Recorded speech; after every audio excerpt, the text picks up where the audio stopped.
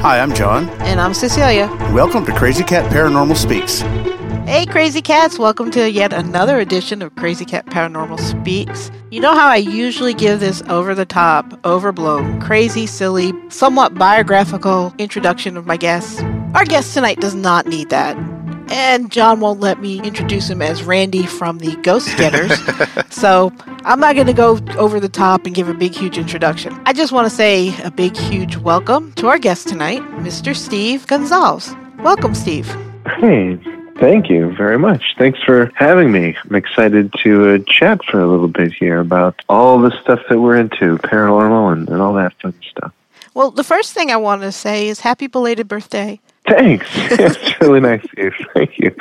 It's been a good birthday week. Had a good time. Did you get some time off to go be birthday boy? Oh, no. Didn't do anything on my birthday that required being anywhere. I stayed home with my cat and saw my family, and that was about it. You have cats? Yeah, I have one cat. Yep, she's a rag doll. And her name's Fleur. Aww. See, this was meant to be it. This was meant to be. Crazy cats. Steve has a cat. See that? You may hear our cats in the background. If you hear our cats in the background, don't worry about it. Pretty French flower. Okay. They get very vocal. I have a very important question for you. Okay. And it's a question about you that keeps me up at night. Mm. It's a distraction to me. I just really need your input on this. We've had discussions here. We've had discussions on this. Okay, you got it. You and Dave, what's with the blue shirt with the polka dots? Is it demonic or possessed? Because it's there, but then even scarier, John's got one in his closet. But we don't know how it got there. I don't even know why I have one in my closet, but I have one of those shirts. We don't know where it came from. So what's with the blue shirt? You know, we have a lot of similar shirts, but his actually, if you zoom in, I'm pretty sure they're actually ice cream cones. Oh. Yeah. One time, somebody actually came up to us, and they're like, "You guys really look like you work at Chuck E. Cheese." We're like, "Oh, yeah." Yeah, that's us. We had the craziest shirts on. Yeah, we work at Chuck E. Cheese. That's us. Yeah, we're still trying to figure out how that one got into John's shirt. Nobody remembers buying it. We've never seen it. And all of a sudden, it was just there. Oh, and you never worked at Chuck E. Cheese? No, I've never worked at Chuck E. Cheese, and I've never worn this shirt. I'm looking forward to trying it on. I was at a Chuck E. Cheese once when the girls were little. Does that count? Oh, nice. I read somewhere that you started actually doing investigations when you were a teenager. Yeah. Why? Yeah, that's true. What got you to that? I was always interested in the paranormal. I was intrigued by it. I remember when I was a little kid being kind of afraid of it.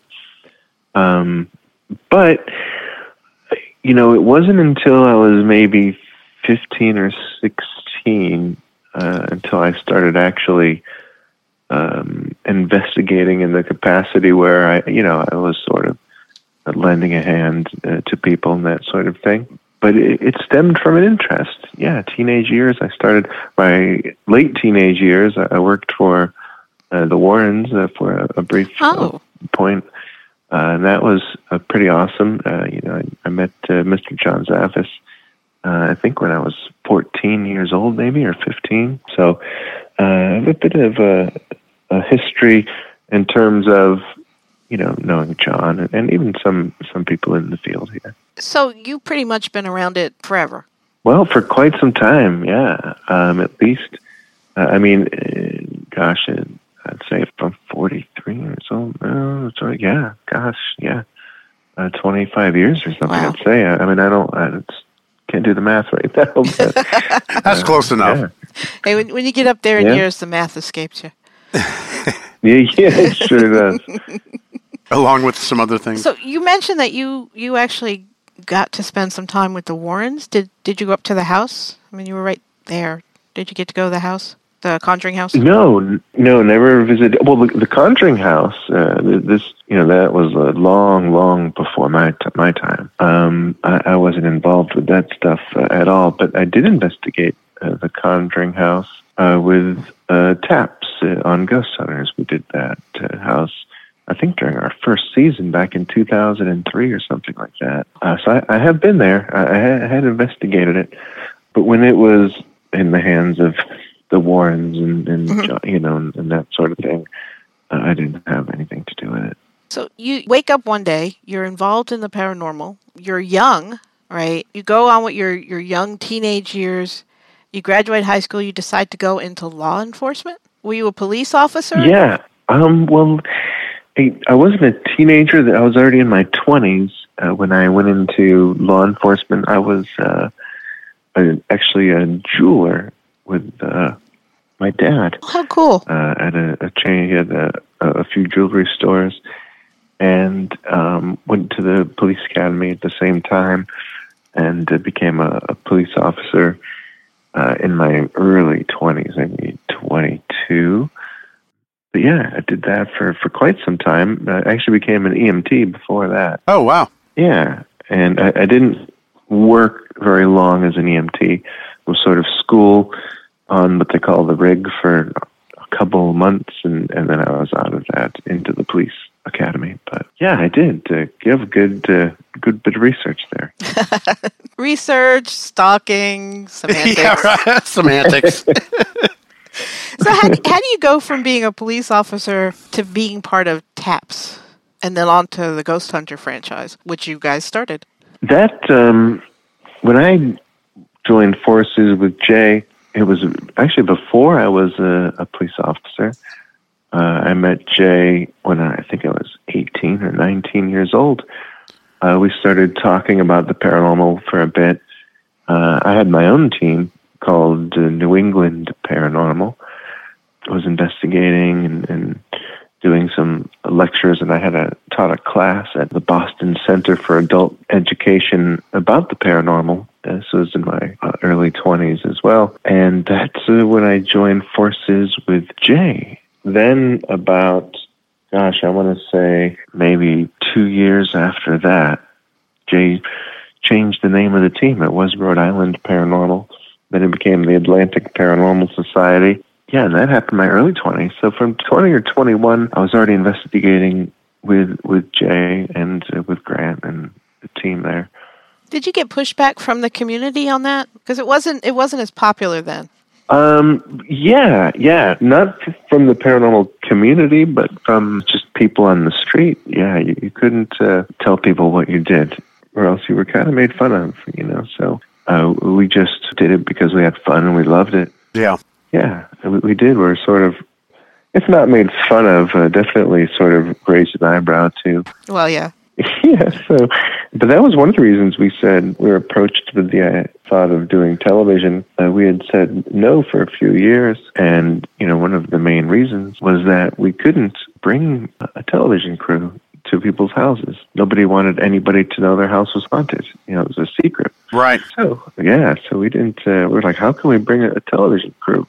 Yeah, so it was a little bit tough in the beginning. So we said no for a few years, but eventually, I think it was in 2003, we said, all right, let's do this. They wore you down? And we did.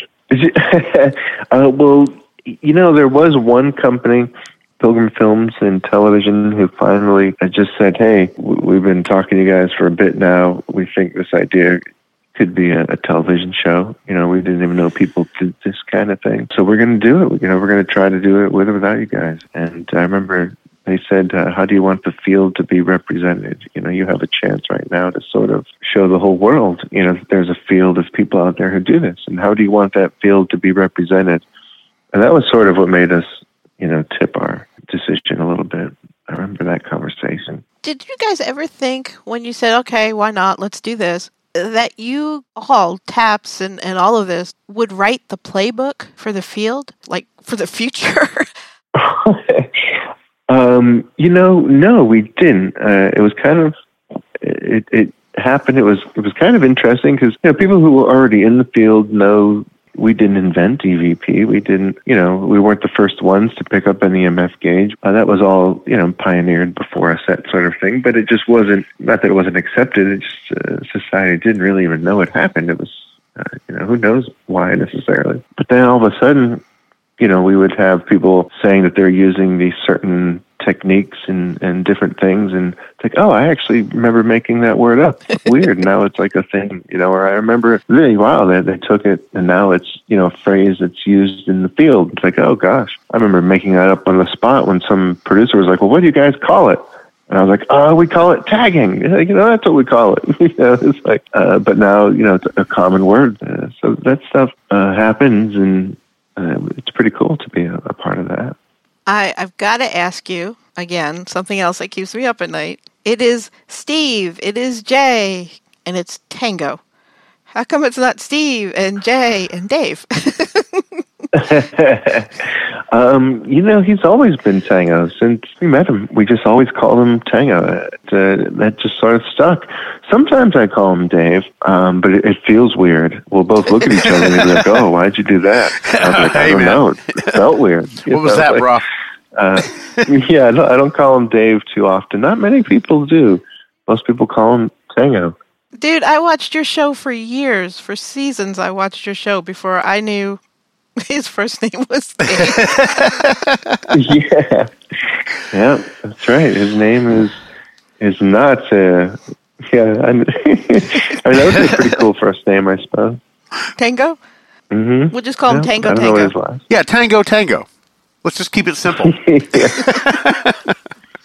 Or how about Yo Tango? For a while, I think it was Dustin, just called him Jersey. That was all how we referred to him. He didn't call him Dave or Tango. Just called him Jersey. Poor guy. Hey, Jersey. But Dave was 18 when we met him, so he didn't care much. Boys will be boys with their nicknames. Oh yeah. Did you have any experiences that kind of sat with you? I mean, you've done hundreds and hundreds of these. Yeah, I've had some things happen over the years, that I haven't seen a ghost. I'd love that to happen someday, but it's unsettling. I'll tell you that right now. Experienced plenty of things that I can't explain. There are experiences that stick with me, and it's usually things like slamming of doors or hearing direct responses, or when objects move. That's pretty startling. Yeah. That sort of. It's not usually a visual. I've had some visuals where I've seen things that I certainly can't explain. Myrtle's Plantation is one that comes to mind, but not nothing that has made me really say, "Ooh, I need to take a minute from this and figure out what I'm experiencing." It's all things that have kept me in the field and sort of moving forward. I'm thinking about an episode I saw. I'm just trying to remember what season it was from, if it was from Ghost Nation's last season or if it was a rerun from an earlier rendition of you going down into a cellar. Does this ring any bells to you? I mean, and you running up the stairs. You running up the. We go down in those. You've been in many cellars, I would imagine. Yeah. Every episode, we're in a cellar somewhere. Oh yeah. Oh, that one time I went down in a cellar. This is one where you went down the cellar. I won't say scream like a girl, but then ran back up. I do remember that. That was Ghost Nation season 1, and. One thing that kind of sucked about that is the reason that I wanted to go up those stairs, and the reason why Dave just said, "Well, go up there," is because we were hearing footsteps, and we knew that there was nobody else in the house, so we didn't know where those were coming from. But as I ran up to see where they were coming from, I ran into all those spiders, and that's what happened. I screamed and jumped down. I think I blacked out too. Oh no! Oh, yeah, that happens. It's weird. It's not like I black out and pass out, but I'll sort of like a second later be like, "Oh, what happened? Where am I? What's going on?" Oh, wow. It's like my brain goes somewhere else. And your darling friends just sit there and laugh. Usually. What's the matter, John? Steve, I'm sorry. Hang on one second. Something's crawling on my screen, man. Oh, don't. Don't say that. I think it's a black widow. Oh, I think it's a black widow spider. Don't tease him about spiders. Yeah, sorry. He's pulling your leg. Although we do have a lot of spiders in our house, so you may never want to come stay here. So. Yeah, I don't do too well with those things. All right, I got to ask you, this came up. You know, I talked to Brad, John, and Alice, and Kendall, and Farah. This came up repeatedly. Let's talk about the Steve test. Oh, I think what you're referring to is they call it the Steve filter, these guys? Yes, the Steve filter. Yeah. I'm very strict, when it comes to evidence and things that I consider something viably paranormal. And, and sometimes it doesn't make people mad, but, maybe sometimes people think I'm a little too strict, so they started calling it the Steve filter. Yeah, they didn't. And even that ball, you've seen that in the documentary, and I'd had a tough time getting it past. That may have been what, coined that phrase, the Steve filter. It took a while, for me to really dig into that phenomenon. I would think if anything would pass the Steve filter, it would have to be that. I mean, that was, I think everyone agrees that's seen it and experienced it. It's just, you can't debunk it. I mean, it. The one they showed in the documentary, sure, but it happened before that, too. Yeah. Oh, yeah. So I can see why Steve would say, I didn't see what happened. I can't test the area. So I can see that. Yeah. If it was just phenomena from a distance, something that someone told me about, or even if I'd probably, think about it with a raised eyebrow. Well, balls roll. That's what happens. Of course it's going to roll, but we looked into all that stuff. We looked into gas pockets underneath the house. We talked to geologists, and we couldn't get a geologist to talk to us on camera, but, through the process of trying to find one to talk to us on camera, I got to talk to, 20 or 30 of them and was still able to pick their brain and get some information. Physicists, we looked into just about everything, and I'm not quite sure how to explain that, but a lot of that stuff happening at that house was pretty intense. Yeah. Yeah. Oh, yeah. Steve, you guys, I know you have a whole network, right? You've got this big, huge network. You've got paranormal investigators all around the country who can reach out to you and say, hey, I've got this case, right? Mm-hmm. So you probably get inundated. You guys probably get inundated with requests. What made you say, yes, Alice? Well, yeah, we get a tremendous amount of cases. That one didn't come through our, our typical sort of network there. That was a case that came to my attention through other investigators, and actually someone who works in the business side of the industry had said, in passing, just he knew of this house that a few people had been to that had some interesting things, and I was intrigued. And at one point, they just kept reaching out to me through whoever they could reach out to me through, whether it be an agent or, another investigator or whoever it was. So eventually I started talking to them and then made a visit out there. But that one, it was mostly, Alice and the people there that made me go there and investigate it the first time that I went. Just how sincere and sweet Alice is. Oh, God, she's wonderful. The local investigators, how cool they are, and yeah, and I'm glad I went, obviously. It was made some really good friends, and, was able to investigate that amazing house. It was pretty awesome. Is there any plans to bring the rest of your crew over there? No, I don't think so. That's all up to Alice, what she's doing from this point with the house. She wants to continue its research, which is good. Mm-hmm. A lot of times bringing a television crew to some places isn't the best way to service, that case or that haunting. Yeah. So there are times when we have cases that it would be great for an audience to see, but it's not necessarily what's best for the client. So we decide that that's not a case, that we'll consider for, televised purposes, that sort of thing. It has to be a fair balance for everybody. I am so glad he says this. Yeah, it would be, even just the hoopla that's, going on around our house right now, if it had, continuous coverage in terms of a TV show, it could be even more intense for her. I'm glad that you say that. I really am. There's a lot of folks in the industry who wouldn't have thought twice, right, about bringing in their crews and stomping all over the place.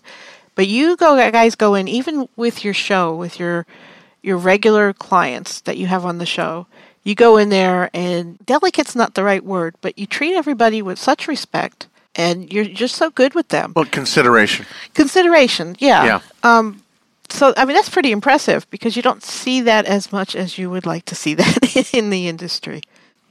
Thanks. I think a lot of the current state of the industry, all they know is, the television side of it. If you're 25, 26 years old, or 18, 19, 17, 16, the last 15 years, 16, 17 years, since they were 8 or 9, 7 years old, has been just this world of paranormal investigating on television. And a lot of people don't even realize that there's a reason to do it unless you want to be on TV. I've talked to people who are like, "Oh, you actually really do it?" Like, what do you mean? Of course. They're like, it's not just for your show? It's like, what do you mean? I don't understand. Like, what are you talking about? So a lot of people who, get into the field and try to get onto TV, then they realize TV isn't happening, they leave the field. And that's strange, So that might have something to do with it, whereas they don't really remember the time before it, So maybe at no fault of their own, it's just all they know is that sort of, you go in with a television crew and investigate it, and that's it. We've had people who do things so exact to the show that they'll spend 10, 15 minutes, and we went in that room. Yeah, we're in there for just like you guys, 15 minutes. It's like, no, that's on the show, 15 minutes. Like, we were in there for 7 days. Right, right. Just because you see it, edited down on television, that's not how it is in real life. Not at all. That's something I like about you guys is you guys, you do a true investigation. I know you condense a week down into a half an hour or 40 minutes or whatever, but it's actual investigation. There's no theatrics. There's no, oh my God, I saw a dust and it must be an orb. It's this blend of trying to figure out a logical reason before you jump to a paranormal reason. Yeah. Rule out all the science and the logic. There needs to be more of that. Thank you. Yeah, we try to do it, to keep that sort of in our heads, that not everything is a ghost, and we need to find out what it really is, because you're not doing any favors to anybody if you're misinterpreting or what you're experiencing. Agreed. You're not helping the client, you're not helping yourself, you're not helping the field. Right. You're not doing any good whatsoever.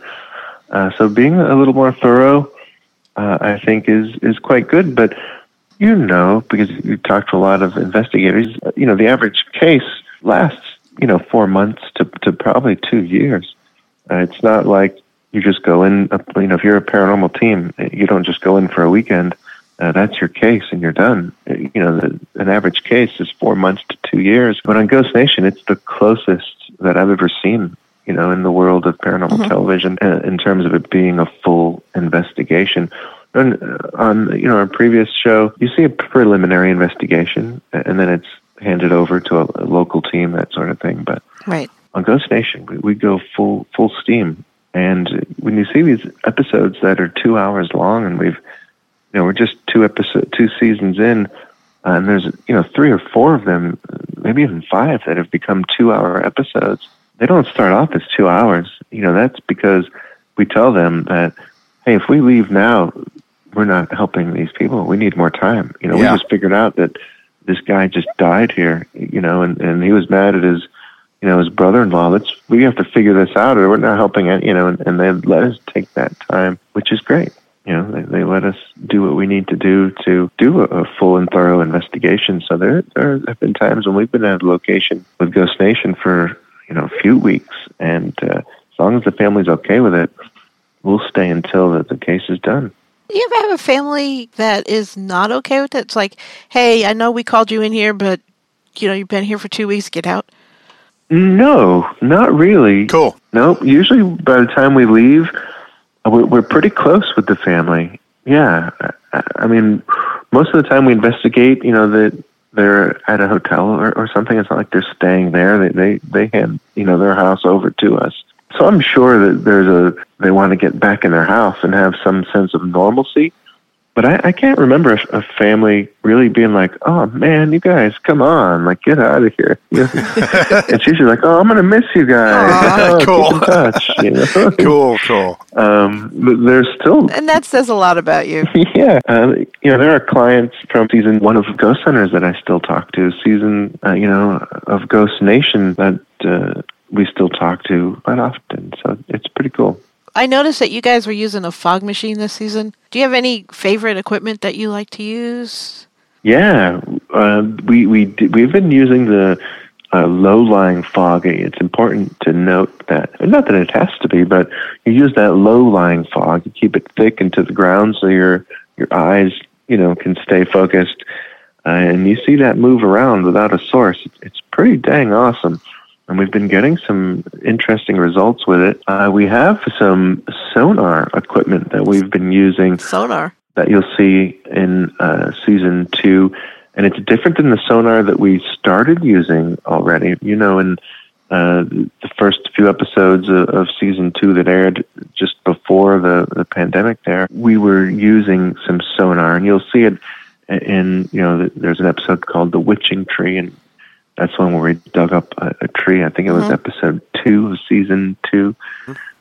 We had sonar there. I remember that. But this sonar is just a next level where you can actually move around. You can hold it and walk around with it, and it interprets everything it's seeing in real time, and it's quite awesome. So that is probably my favorite piece of new equipment. It's literally like having a visual readout of the space you're in, right in front of you in a visual display, and anything with mass that moves around in that space, it maps and shows you, and it's there in real time, right in front of you. So it's pretty amazing.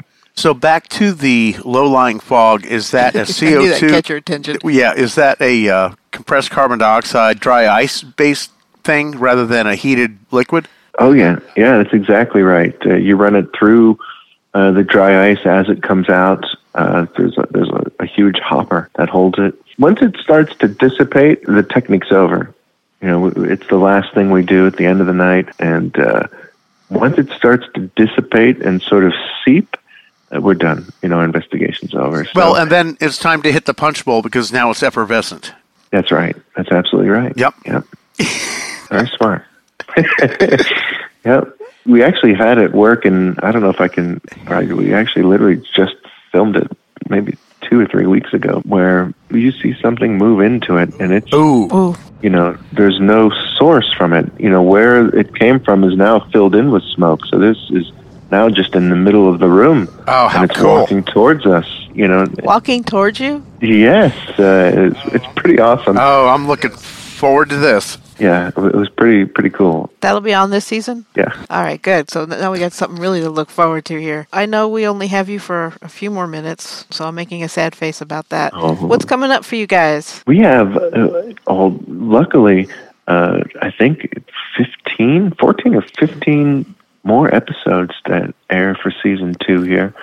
And they're all different in regards of that. The ones that you're seeing now have been filmed during this COVID and quarantine. So we've been able to focus quite a bit on the investigation and digging into the research and certain aspects of the research, because we weren't really able to go to museums and historical societies. But we had a lot of historians dropping off literature to us, and giving us maps and facts and things and emailing. And so we were still able to do some, but it really allowed us to focus on, instead of, having years of worth of data coming at you and trying to figure out, because we're only there for a certain amount of time, and I'm making a name up, but how long are you going to try to talk to George Henry, when you know that there's a gentleman there named Dave Thomas who passed away? It really helped us focus on certain areas that we thought we had better chances of success.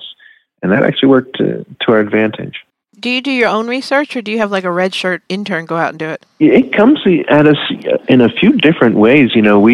We make phone calls and we go there and you'll see us actually digging through documents but what's kind of fun is a lot of times when we, if we call a historical society and say, hey, I'm Steve from, whatever it is, and, whether I'm calling on behalf of TAPS or the United Paranormal Research Organization, whatever it is, by the time we actually get there, a lot of times they've pulled things that we couldn't even have thought of, because we're not professional researchers like they are, so they'll be like, oh, we actually pulled this and got this, and there's this deed to this house and this, and, just because they have the name, they know who you're looking for, so they just start pulling everything, and a lot of times if you don't necessarily know how to do research as thoroughly as it should be done, which I'm not a researcher by trade. I am. don't try to do it as thoroughly. We'll see. So, yeah. So, they pull records for us that we wouldn't even think of. And so it makes our jobs very easy because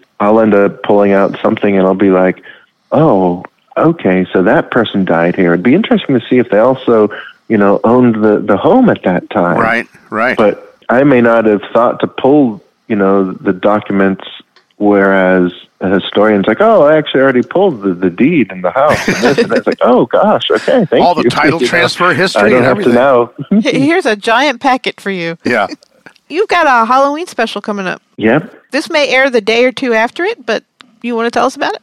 Yeah, that was quite a surprise, and a nice surprise. We the stars just sort of lined up where we were at a place, Seaview Terrace, and we're investigating, and we realized we needed more time, and we needed some hands, some extra hands, and some fellow investigators. And I think it was Jay sort of cocked his head to the side and was like, doesn't Amy live nearby? Like 15 or 20 minutes, and Adam's only like 2 hours away.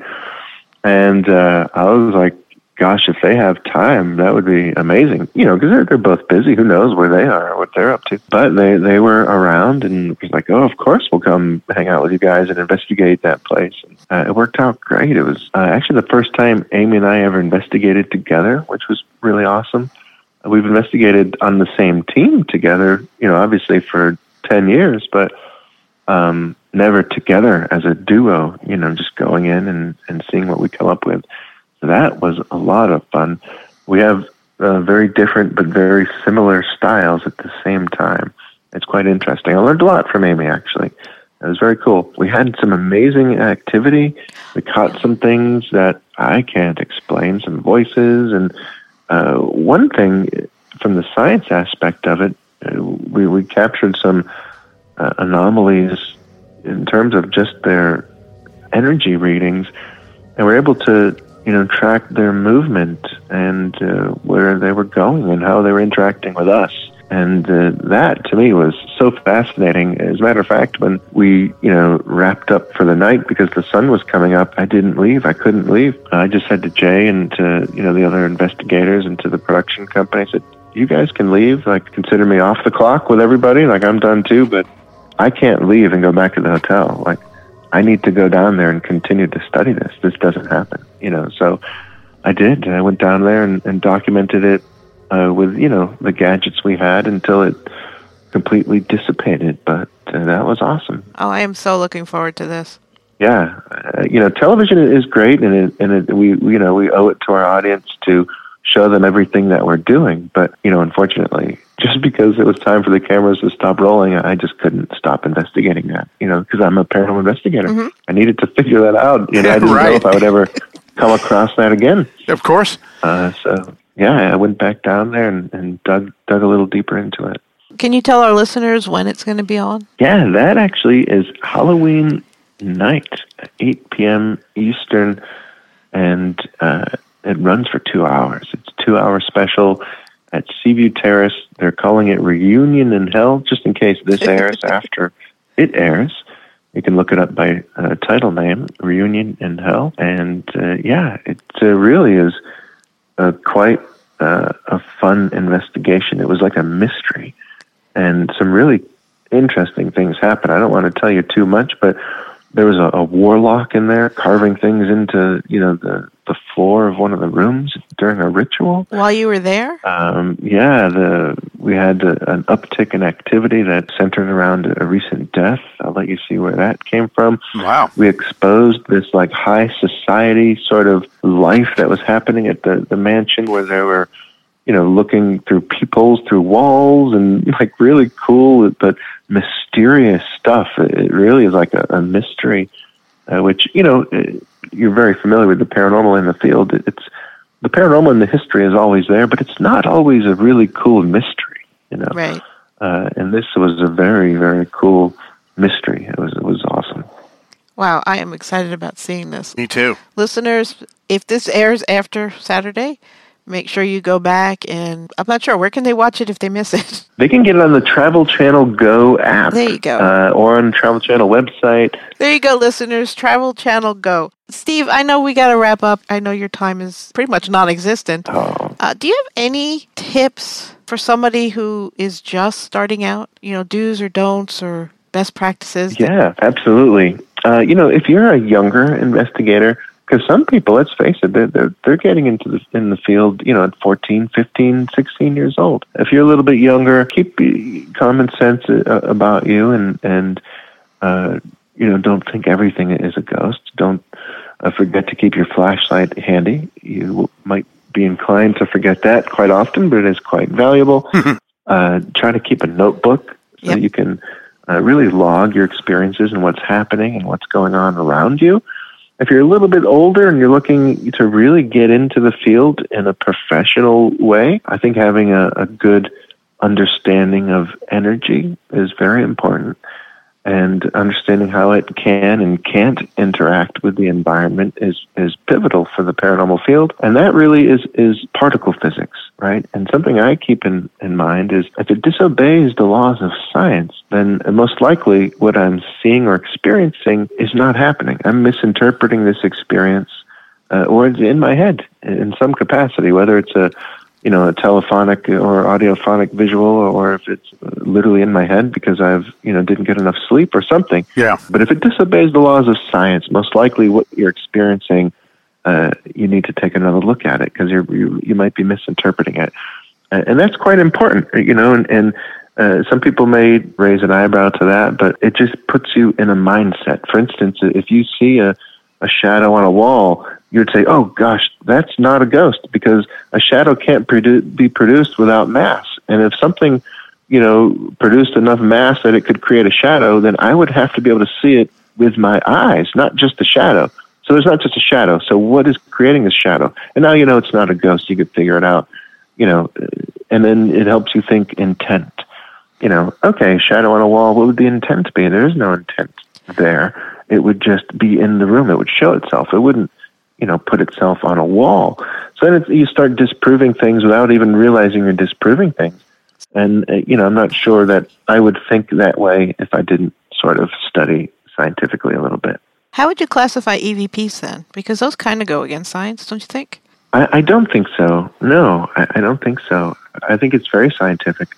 Everything in the universe, according to science, can be measured in energy, frequency, and vibration. And audio is all three of those things, right? You wouldn't be able to hear anything in the environment without frequency, vibration, or energy. And so I think that's a very scientific phenomena. I don't think it falls... it falls into paranormal because it's not explained, but I'm not sure that when you get this voice that you're necessarily, dealing with an intelligent being that is there in the environment. If you are, which I do believe that is true, I do think that can be as scientific as well. As a matter of fact, everything that we're dealing with in terms of the paranormal is science-based. It's steeped in science, and it stems from science. And so I think it goes hand in hand. I do.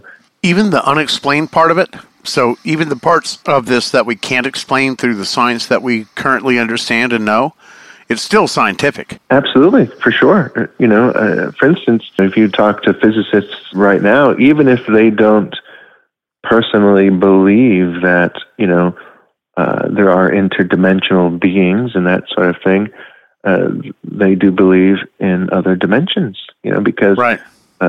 Even though that science isn't proved right now, they believe that it's science of the future. Yes. So there are ways to look at things, and EVPs and different paranormal phenomena. Could it be solely, just a spiritual experience? Sure.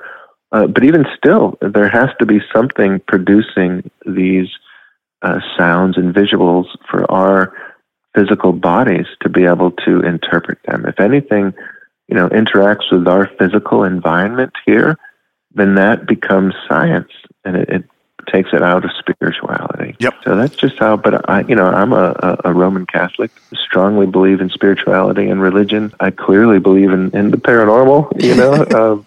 So I think that it goes hand in hand. I raise an eyebrow and might even give a scowl to the science community who Not a Steve scowl. don't believe the paranormal is possible, and it's the majority of them, sadly. But there are some out there, Dr. Greg Braden and a few others who do believe in the possibility of both, science and spirituality. But you're right that it's not always a road that's traveled by both scientists and paranormal explorers. We are very left-brain scientific people, so we do try to take things apart and figure it out from the inside out. Smart. It's like a kindred soul here. Yeah. Yep. Thank you, Steve, so much for taking time out of your crazy schedule to come and hang out with us crazy cats for a little while. Yes, thank you. You got it. My pleasure.